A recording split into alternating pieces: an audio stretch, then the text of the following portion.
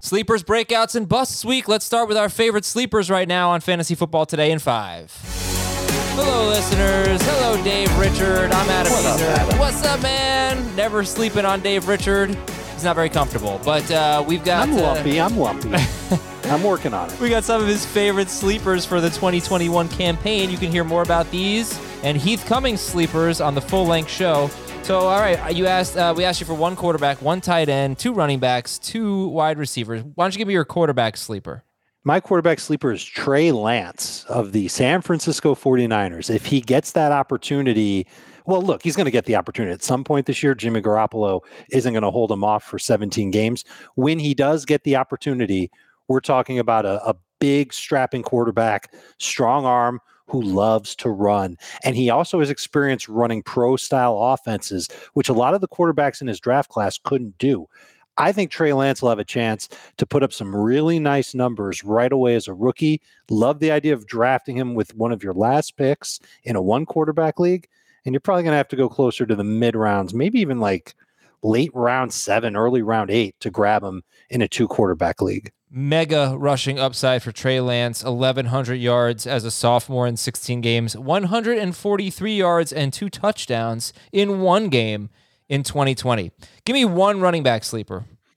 I'm kind of digging James Conner as a post-hype sleeper.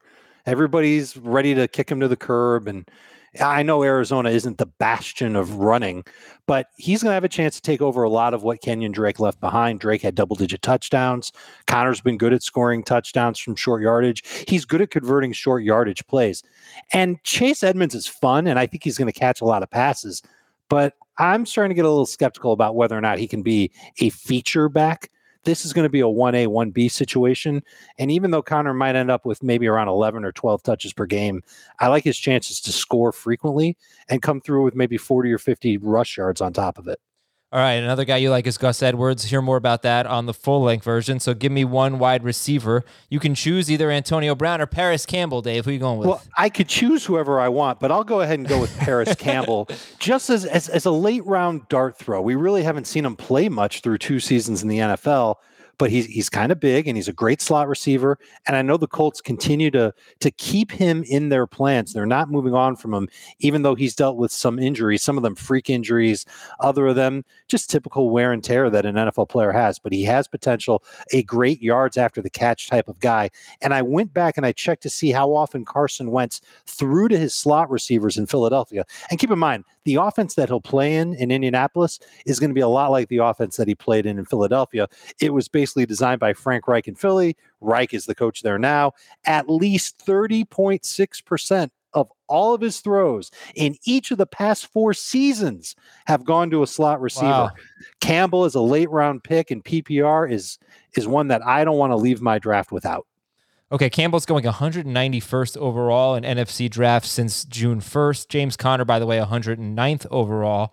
And then in between those two, at 168th overall is your tight end sleeper, one of your tight end sleepers. It's Adam Trautman of the Saints. There's a massive opportunity in the Saints offense that's lacking targets. Emmanuel Sanders, he had 82 targets. He's gone. Jared Cook, 60 targets last year. He's gone. And if you go back and watch Trautman play, he looks good running routes. He's not the fastest tight end in the world. You're not going to confuse him with Kyle Pitts, but he moves well when running his routes. Go back and look at his touchdown catch versus Tampa Bay. You'll see his size, his physicality play into there as well. He's got solid speed, and this is a Saints team. 9 touchdowns to tight ends in 2020, 12 touchdowns to tight ends in 2019, 8 touchdowns combined in the years before, but they didn't have anybody at tight end. They had Ben Watson and Kobe Fleener. This is an offense that needs a number 2 target for their quarterbacks, someone with short range potential like Trautman who can make moves after the catch. His size is going to be a problem for defenses. I think he's got a shot to finish easily as a top 12 tight end and maybe even top 6. Wow. You know, other than leaving Amari Rodgers off your list, this was a very good list of sleepers. And looking forward to debating it on Fantasy Football Today. And all of you can listen to that as soon as you listen to this one. It'll be out in the full-length version on the Fantasy Football Today feed. Thanks to Dave Richard. I am Adam Azer, and we'll talk to you tomorrow with some breakouts on FFP and 5.